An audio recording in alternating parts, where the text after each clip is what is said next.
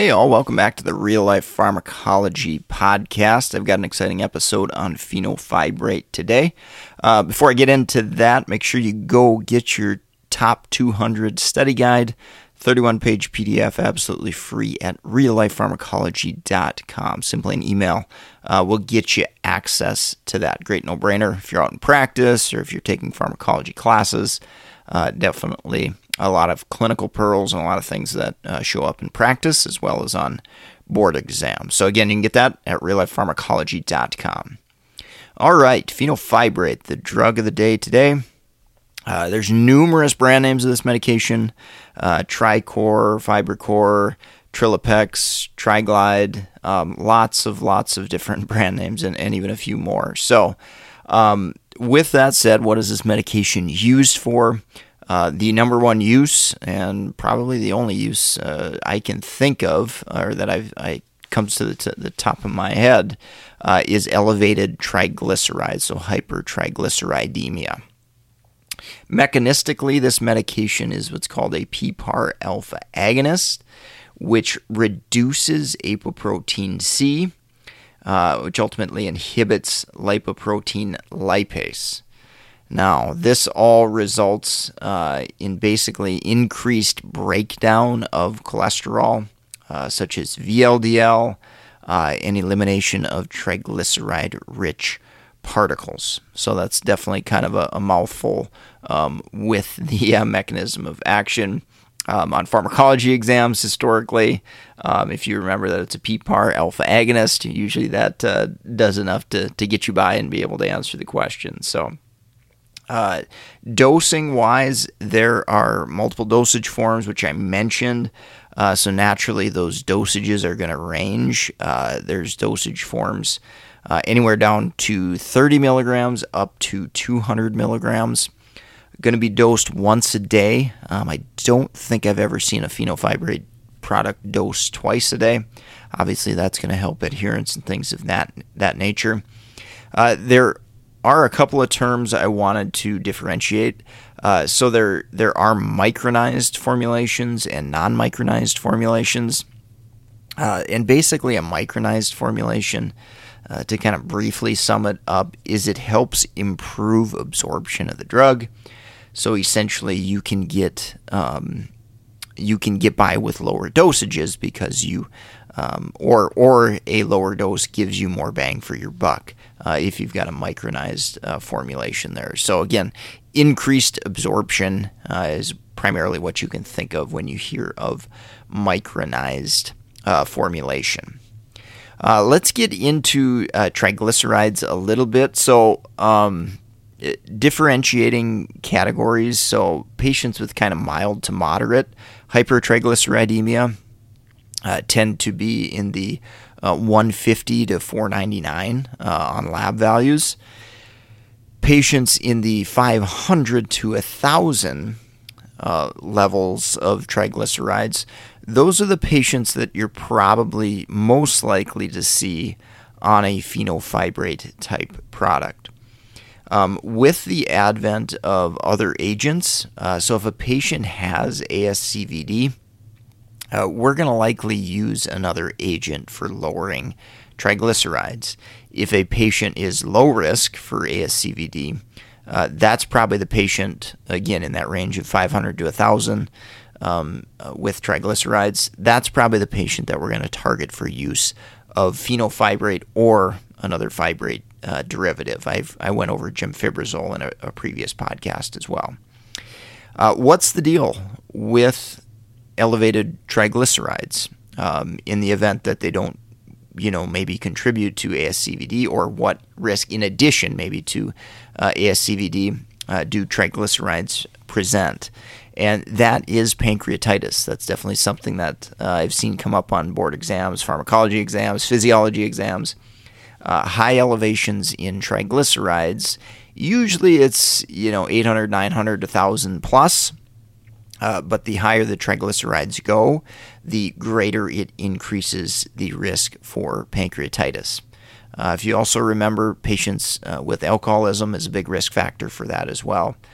So that kind of dual combination of elevated triglycerides and a history of significant alcohol use can increase that risk for pancreatitis significantly. So, long story short, that's why sometimes we use fenofibrate derivatives to manage hypertriglyceridemia and get that down to potentially reduce that risk. Brief mention on creatinine clearance. EGFR, creatinine clearance, less than 30 mils per minute. These medications should not be used. Also recommended to avoid insignificant hepatic impairment. Patients also with gallstones are probably going to want to avoid the use of this medication. Elevations in CPK, myopathy going on is probably not a good patient to start this medication either. With that, leading into adverse drug reactions, probably the most common thing I've seen reported is elevations in liver function tests, so that's definitely something to pay attention to with this medication. Obviously, that can be increased by the use of other medications or the use of alcohol. Other things that you may see, not crazy common, but GI upset, myopathy, and that's generally worse with gemfibrozole, but fenofibrate it has been associated with as well. Obviously, patients who are taking statins in combination with fenofibrate, that risk can go up as well. That gallstone history I mentioned, rarely hypersensitivity can happen. Elevations in creatinine have been reported as well. But I would say the elevations in liver function is probably significantly more likely than elevations in creatinine with the use of fenofibrate. Let's talk administration a little bit. Usually for most of the dosage forms, it doesn't matter whether you give it with or without food, or it's not particular to that. Phenoglide, Lipofen, those are two that are recommended to be given with meals. So might want to just double check the dosage form that's being used and making sure that we're administering it correctly. If you can't memorize those, which honestly I don't have them memorized either. I've got to look that up when I've got somebody on fenofibrate. Kinetics wise, fenofibrate is a weak CYP2C9 inhibitor, so I think that's an important thing to note. And I'll allude to that when I talk about drug interactions a little bit. And then last, before we take a quick break here, I want to talk about monitoring parameters. So in a patient that's reporting myopathy, and maybe they've got other risk factors like being on a statin, for example, you could potentially check a CPK to make sure that we're not progressing or increasing the risk of rhabdomyolysis. Those LFTs are going to be monitored, certainly, and then renal function may be monitored periodically as well. Now, most often with renal function, we've got patients that are taking an agent like this. They're usually on other medications. That renal function monitoring is recommended, so usually that's not an issue and generally not specifically done with fenofibrate, but usually it's done anyway because patients are on a bunch of other meds too. So with that said, let's take a quick break from our sponsor and we'll wrap up with drug interactions. If you're in the market for any pharmacist board certification study material like NAPLEX, ambulatory care, geriatrics, pharmacotherapy, BCM, TMS, go check out meded101.com/store. We've helped thousands of pharmacists pass their board exam, and we think we can help you too. So go check that out. Great way to support the sponsor. If you're a nurse, pharmacy technician, med student, NP, PA, definitely go check out meded101.com/store. We've got a bunch of different books and resources for anything from pharmacology flashcards, books on polypharmacy, drug interactions, food-drug interactions, lots of great resources that have been highly rated on Amazon. So go check that out. Support the sponsor, meded101.com/store. All right, drug interactions.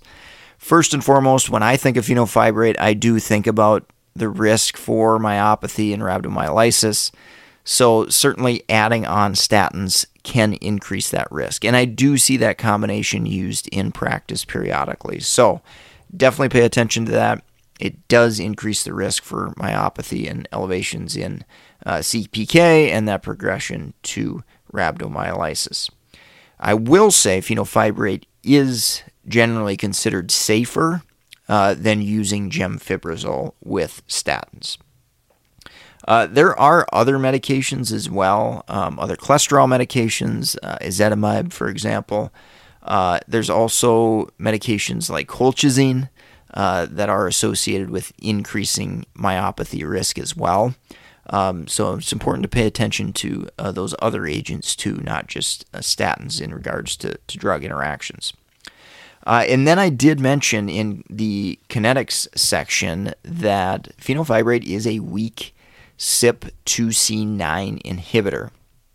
And there's probably two classic medications that I can think of that interact with CYP2C9. So warfarin and phenytoin. So both of these drugs can have their concentrations increased with the use of fenofibrate. So I think it is definitely a relatively important interaction. Again, pretty weak effects on CYP2C9, but given the narrow therapeutic index window of warfarin and phenytoin, it's probably going to be a good idea to check levels if you initiate fenofibrate in a patient taking warfarin or phenytoin.